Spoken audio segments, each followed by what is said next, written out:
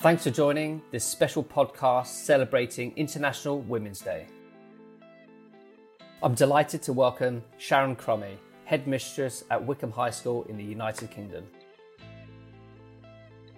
Let me just start off with some really easy questions because, this is about the person behind the role.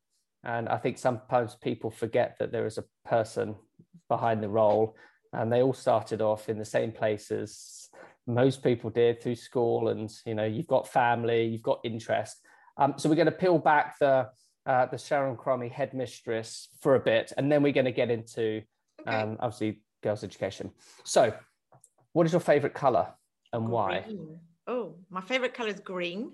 I don't know there's a particular reason for it other than it makes me feel happy, it makes me feel calm, and maybe because I'm also from Ireland and it reminds me of the green fields of Ireland. Fantastic. And what about your favourite movie? Do you get time to sit back and watch a great flick? Not often, so I'm not probably the best cinema goer. I'm much more of a reader. However, I do love Erin Brockovich. I just think it's a real statement movie. I think, Julia Roberts is fantastic in it, and it's a great, great inspirational story. And it doesn't matter how often you watch it, it just keeps delivering, for me anyway. I watched Deep Waters recently, which again, it's set in West Virginia. It's about Teflon and the contamination and the difficulties that individuals had taking DuPont to court, which is quite a similar theme in many ways to Erin Brockovich. And it was a great movie as well, but Erin Brockovich still the best for me. Yeah, it is a good movie. All of those ones are. There are so many of these kind of real life stories. I think people are gripped by reality. We want to know those. We like to escape with real fiction, but there's nothing better when you it's almost like a draw drop when you go, "What? That happened?" Yeah. No. And I think that's some of the best movies are those movies. So you mentioned reading. You prefer reading. Yes. So what is your favorite book? Fiction, non-fiction favorites?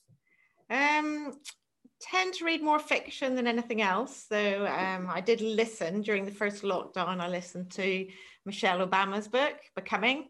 It's read by her in audio, which makes it even more special. But I find it hard to just narrow down to one book. So currently, I've just read Girl, Woman, Other by Bernardine Evaristo, which is really current. And I'd really recommend a fantastic book for everybody to read, not just women, about the role of women in modern society, particularly Black British women. And I loved it. Really, it's really accessible, great read.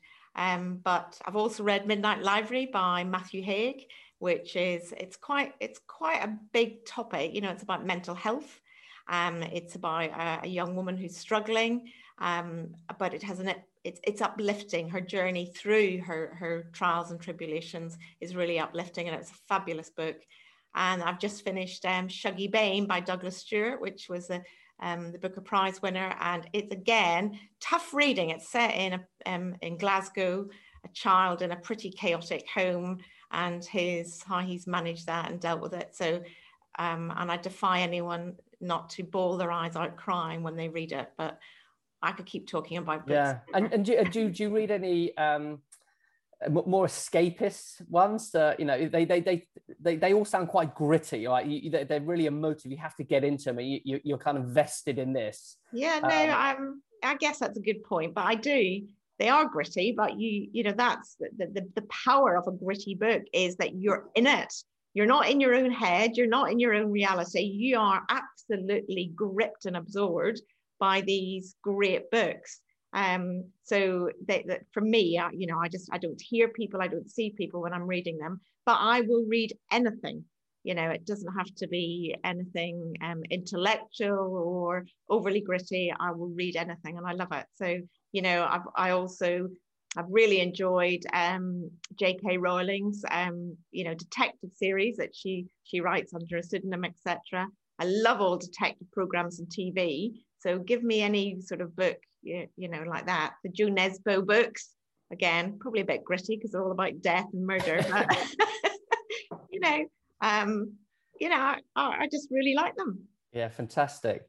What about cuisine? Do you have a go-to cuisine that you would favor? And also, do you have a favorite dish? Anything to do with curries. I just love curries. So from whatever country, they're fabulous. So I had the good fortune to go to Sri Lanka on a recent holiday. It was a combined school trip. So we have a sister school there, but it was fantastic. So I was able to eat curry for breakfast, lunch, and dinner. And it was, because that's what was on offer, and that was the tradition, and it was absolutely fabulous. So any type of curry, love it. And we cook them regularly at home and have them regularly at home as well. Yeah, and curry, you can't escape curry as being part of the staple diet. Oh, fantastic. It's so versatile. You can put anything in a curry, can't you? Lovely vegetarian curry, fish, meat, whatever you want. Yeah. Good to empty the fridge as well. and you never get bored of them. Sometimes you'll have some cuisine and you can overeat, right? You can overeat some meals and you go, I never want to have another one of them again. But with curry, it's one of those, it doesn't matter. I'll have it the next day for breakfast. Yeah, no, absolutely. 3 times a day. So curry it is. You obviously started off as a management consultant anyway, so you had a different career before you went this way. Was there a big decision point where you decided to get out of sort of the consultancy and get into education? And if you were to go back again, would you do a different career? So if you couldn't do management consultancy and you couldn't be go into education, what else would you do? My goodness, that's a good question. Well, I think first part of your question is, why the change from management consultancy? Anyone who's done management consultancy knows you work really, really hard. So it's long hours. You can be placed in any country around the world, or certainly I could have been. And it's very rewarding because you're problem solving, you're delivering rapidly solutions for customers. But for me, the moral purpose of what I was doing was missing. And I learned that about myself, that I needed to know that I was making a difference with a moral purpose behind it. And I'd always toyed with education. So that was why the change. So then to answer the final part of the question, what would I do if it wasn't management consultancy or education? That moral purpose bit doesn't change for me. And I know that's part now of me, it's part of my core. So I would need to know that I was doing something that can make a difference to many, not a few. And it's not just about commercial profit lines. So, maybe if I had my time again, perhaps I'd be interested in something to do with government or try and become an MP, perhaps, who knows? Well, how's that about moral? Again, it's a paradox, isn't it? When you talk about politics and morality. But I get your point about it's about changing the lives of people. How can you make a positive impact to more people? Good governments make a positive impact. Yeah, I know we can all, and we should in a democracy, we can challenge decisions and we may not like certain policies and we can make a difference with our vote. That's what we should do. But, good government make good laws that change society in a very positive way, which is probably relevant to what we're about to talk about, Simon, as well. Absolutely. And for everyone listening to the podcast, I'm actually a neighbour, really, of Sharon's because we live in the same town. And so, should Sharon go into politics, it is likely that, she'll be canvassing at my door, which is food for thought for you all when we kind of roll on and go, that could be Sharon and me in the future. So I'm not going to say I'm going to vote for you because I don't know your policies, but I do know that right now what you're doing at Wycombe High School and leading girls' education is fantastic. And, I know you've always been passionate about it. I've seen it. We've obviously spoken at conferences together. And today is about International Women's Day. Why is that important? And why is it important to you? And why is it important to Wycombe High School?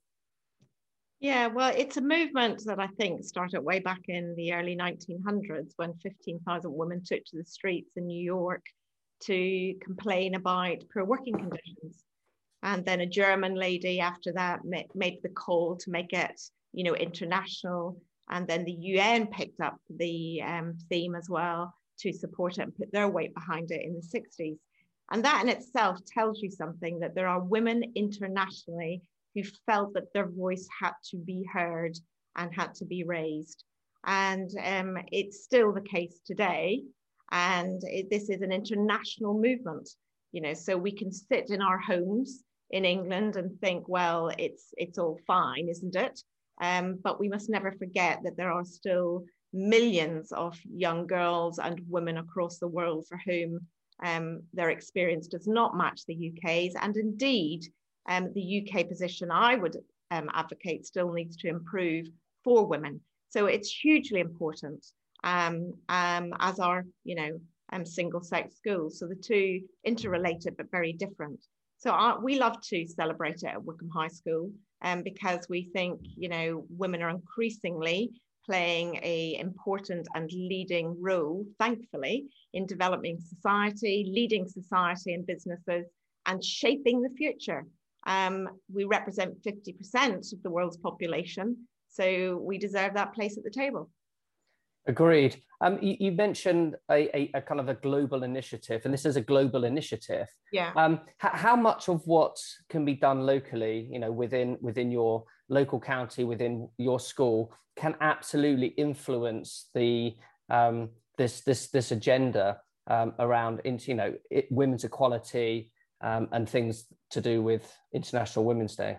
I'd say a few things on that, Simon. It's a good question because you know, often you see in society that very important initiatives start at a very small grassroots level, and then they grow and they mushroom until change comes, a bit like International Women's Day and its origin. So I think what every school does can have an impact. Schools are very collaborative places. So we all talk to each other, we all share best practice. So if one school is doing something very important to promote its students and to nurture them and to develop them, then we can all help each other. So that's one key important part of it. The other part is that every year in every school, you have a new intake. So there's a new generation joining every year, and there's a generation leaving every year to go into university life or into apprenticeships or the workplace. And of course, they are the future. They will be the people doing our job, Simon. They will be the politicians of the future, the leaders of the future. So we hope in schools that we're equipping them, not just with qualifications, that's really the minor bit, with the skill set, the values and the drive to make a difference. And I think when I look back to my own education, which I thought was tremendous, that instilling of those values to give you that grinding to contribute. So it's not just all about me, but it is about the collective good, and that we all have a responsibility for that. And I think girls' schools are phenomenally good at sending out that message and nurturing and celebrating one another and helping one another along the way in our careers as well. Yeah, I mean, celebrating the stewardship, the community, the friendships. I see that firsthand with my own family and obviously my friends. Today, you know, the theme is all around choose to challenge. It's a tough day because you've got how many girls coming back today at school? All of years 10 to year 13. So that's 800 today with another 500 over the next couple of days. Wow. So how are you finding time, obviously, to support International Women's Day? And are there any initiatives that you're doing that you want to talk about? Well, bizarrely, as a stroke of luck, the government choosing the 8th of March for the reopening of schools is the best present ever for International Women's Day. So our biggest celebration is reopening. But we've also got an assembly planned for this week on International Women's Day. And our heads of years and heads of house have chosen inspirational women to talk about and are encouraging our students to do the same. We've got tutor time activities that are very much focused on the theme for this year's International Women's Day that you've just mentioned. So we're going to be encouraging our girls to speak up and to challenge any gender bias and to contribute to change. So we use Votes for Schools. So we will actually be asking the whole community to vote on certain questions to see what they think and to really encourage that debate and that change. So a whole range of activities throughout the week to raise awareness, but to actually also get everybody talking about it. I hope you're enjoying the Inspiring Schools podcast. We're always on the hunt for guests with vision and a desire to share them. If you'd like to be involved or know of someone with great ideas at a school near you, please drop me an email to podcast@interactiveschools.com and my team will be in touch. Have you ever faced gender bias challenges in your own personal life or career, and how did you overcome them? Yeah, that's an interesting question. So I went to an all-girls school in Belfast, a grammar school. And so I have to say I didn't feel gender bias there because we were really supported. We just believed we could do whatever we wanted to do. And I grew up and went to school at the height of the Troubles in Northern Ireland, when all around us there was terrorism. So education really was your ticket, I guess, to a better life. And we were taught in school, you could see that education was a way to make things better. And women suffered very badly in the Troubles in Northern Ireland at the time because they were often the ones left at home when men were in prison, and there was a lot of poverty and difficulty. So I saw that firsthand, and had friends who suffered terribly as a result of the Troubles, and that was a real issue of gender problems in terms of poverty and disadvantage for young women and young people at that time. So that was one thing in my formative years. I was lucky when I went to university. Again, I went to university in Belfast, Queen's University Belfast. Very formative years for me, just a wonderful, wonderful place. I did a law degree, and I think that was in the early 80s, and 50% of the course were female, which I think, looking back, probably wasn't the norm at the time. So again, I was in a world which didn't particularly feel at that stage that there was any gender bias, certainly in that academic formative stage. When I went into the workplace, I was one of very few women in management consultancy. But I suppose the one thing I didn't like was confidence. And if I really can't say that I felt there was any gender bias at all. I was supported very well. I did very well in my career.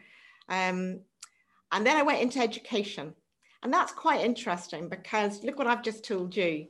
We talk a lot about supporting our girls in girls' schools, telling them they can be whatever they want to be, as I was age 11 to 18. And I walked into probably the most male-dominated world I've ever worked in. And that's saying something because I was comparing it to management consultancy in the 80s. Most school leaders were male.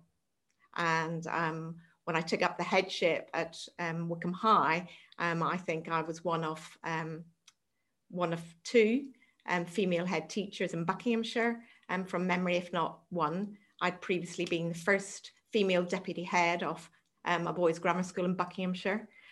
So it did not feel there was gender equality at leadership in schools. And that's still the same today, that there are far more men leading schools. Nationally, there are about 2.5, nearly 3,000 secondary schools in England in the state sector, and the majority of those are led by men. Yet the majority of teachers are women.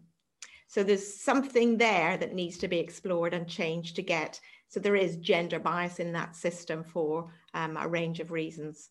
And when I got the headship at Wycombe High School, I can remember a very friendly person. It was a consultant who'd helped with the recruitment process, telling me to be aware of the glass ceiling and that I might come across problems. And I thought, really? And sadly, she's right. So I've sat now around the table with many colleagues, with many politicians, with many people in the Department for Education. And for the first time ever in my life, I felt my voice wasn't heard. And I felt that the voice of girls wasn't being heard because the educational system in the UK, it's probably unconscious bias, but it's an educational system that was built for boys. Yeah. And still, in many ways, I believe, operates in that mode. So things still need to change. And I'm committed to keeping going with that and to inspiring newer teachers, newer leaders, and all of my students to keep up with that campaign. Yeah, and it's, you know, I mean, that's great.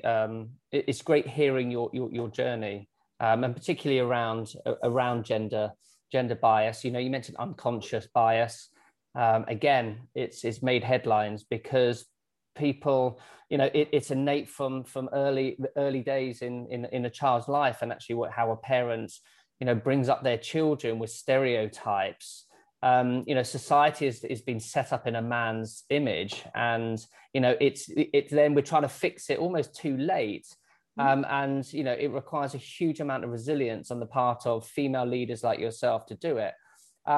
It must be tough at times where you just go, I'm getting nowhere. How do you draw in a strength to keep going? This is a cause I believe in, and whatever change I can do, however small it might be in my time, is worth it.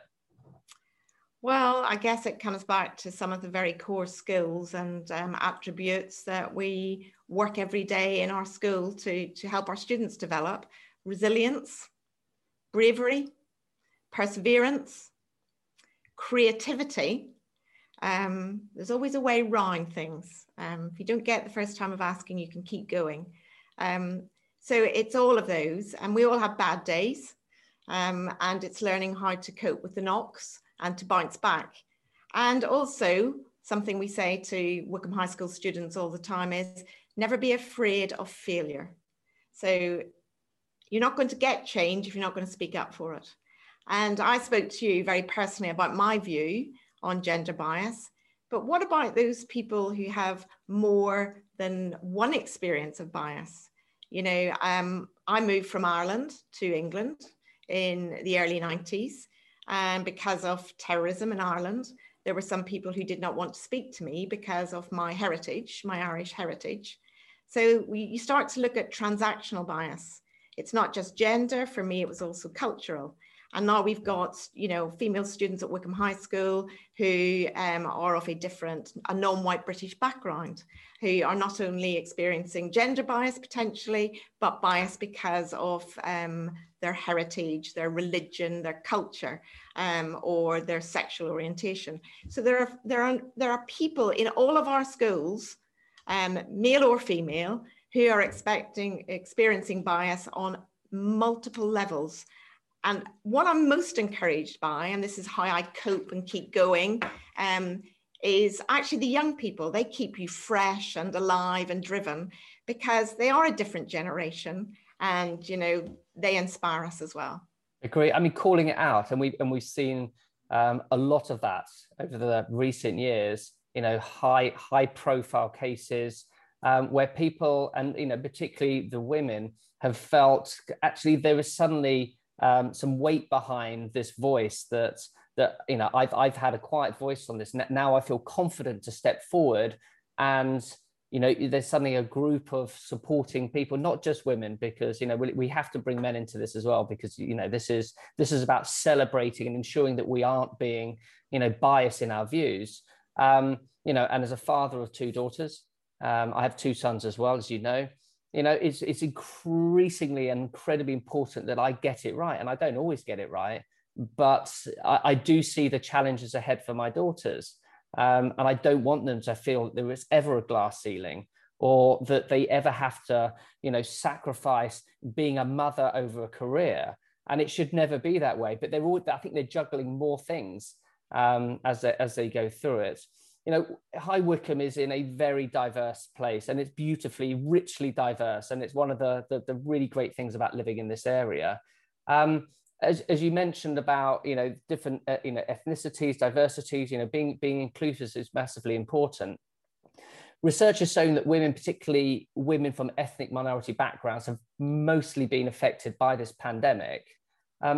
What does this show, and what should we be doing to support them? Well, I think irrespective of gender, people from BAME backgrounds, Black, Asian, minority ethnic backgrounds, have struggled more, been hit more by the pandemic. And that the exact reasons why, the scientists will know more than me. I'm sure there are scientific, biological reasons perhaps, but also there is something around disadvantage that unfortunately some of our more diverse communities are more affected by disadvantage than white British people, perhaps. So we all have to know that, we all have to be mindful for it, and we have to look out for the most disadvantaged in our society. On a practical level at school, when you're dealing with COVID, our risk assessments take all of this into account. We know that some of our heritage students may be more prone, so we will take special care, etc.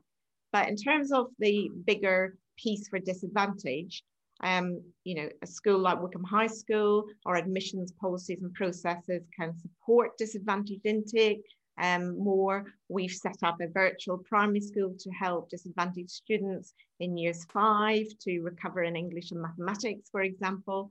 There are initiatives and strategies that we can do to support and help. And we've appointed a senior leader whose remit is just to look at fair access and social justice, not just in terms of admissions, but when children are here and their outcomes and their performance and their life chances. So we're putting money, investing time and energy into making that better. So that's at one school level.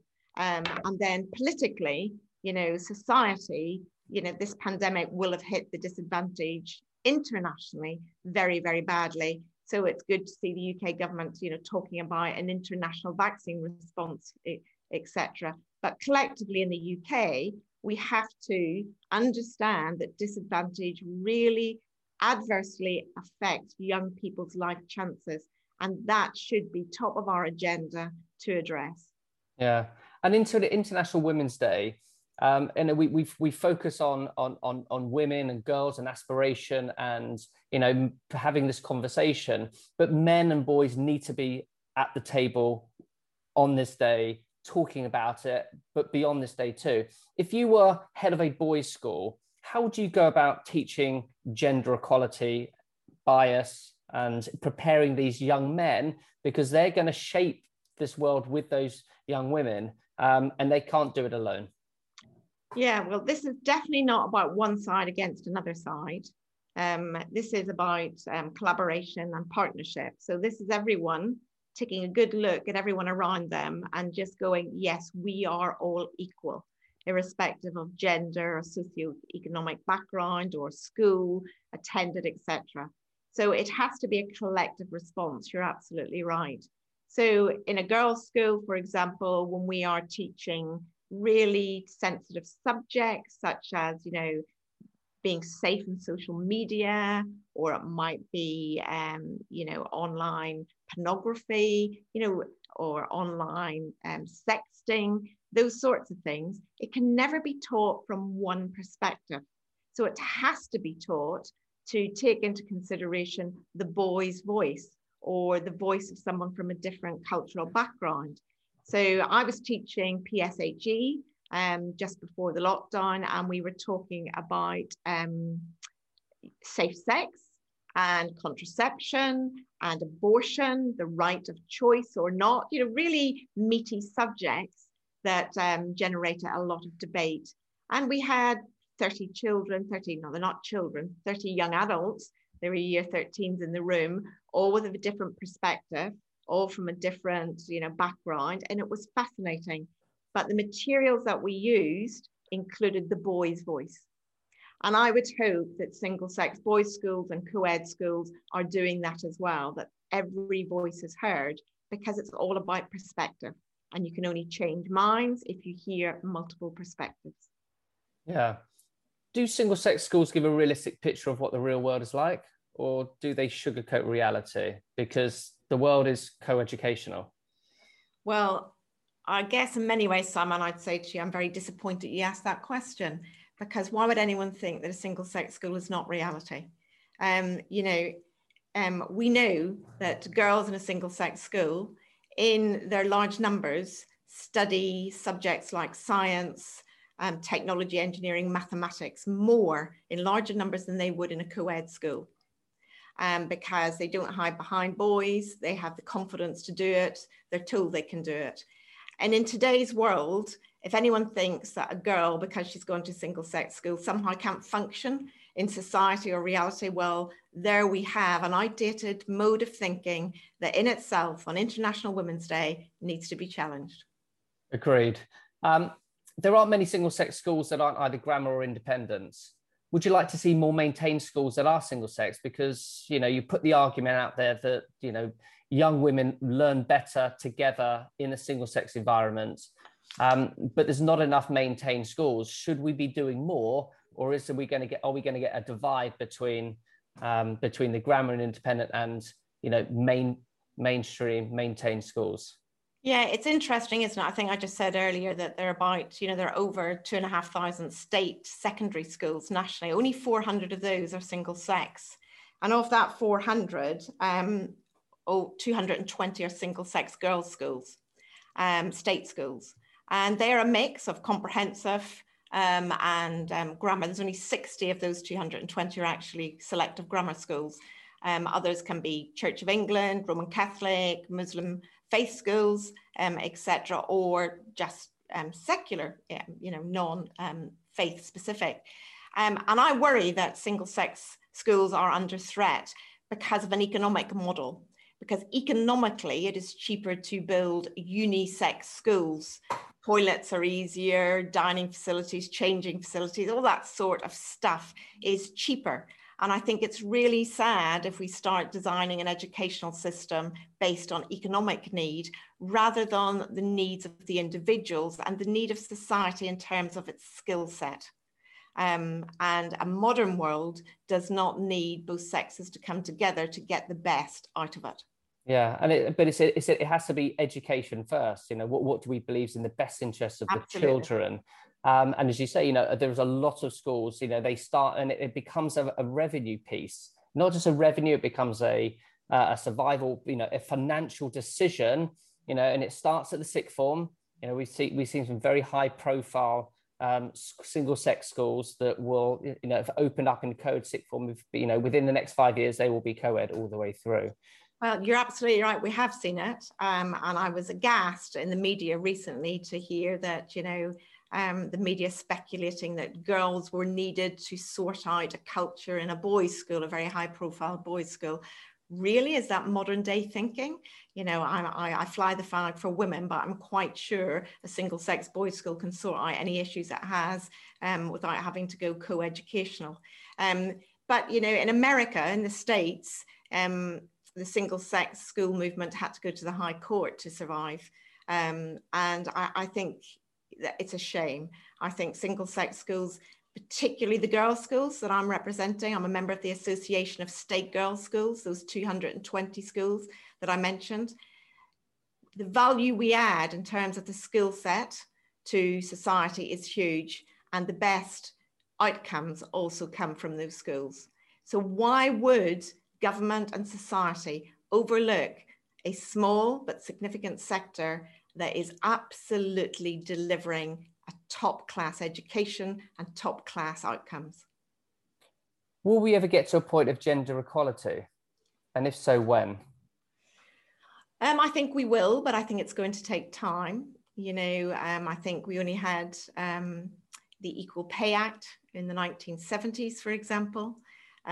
We still only have 24% of people on boards are women, for example. So there's a long way to go, but I think it will get there. But the political change is needed. You alluded earlier to the fact that many women have careers but families, so do men. So when there is equality in thinking about childcare and parenting, that will help. When there are government structures in place to enable parents, irrespective of their gender, to access the childcare, to enable them to balance careers and family, that will help. So will is not enough. Individual will and preference is not enough. Societal and government structures do need to support and help with this. Sharon, thanks ever so much for taking the time. This year's theme is Choose to Challenge. So please do use the hashtag Choose to Challenge, because a challenge world is an alert world. You can connect with me on Twitter, Instagram, and via LinkedIn. Remember, keep inspiring schools. We need more future school thinking now.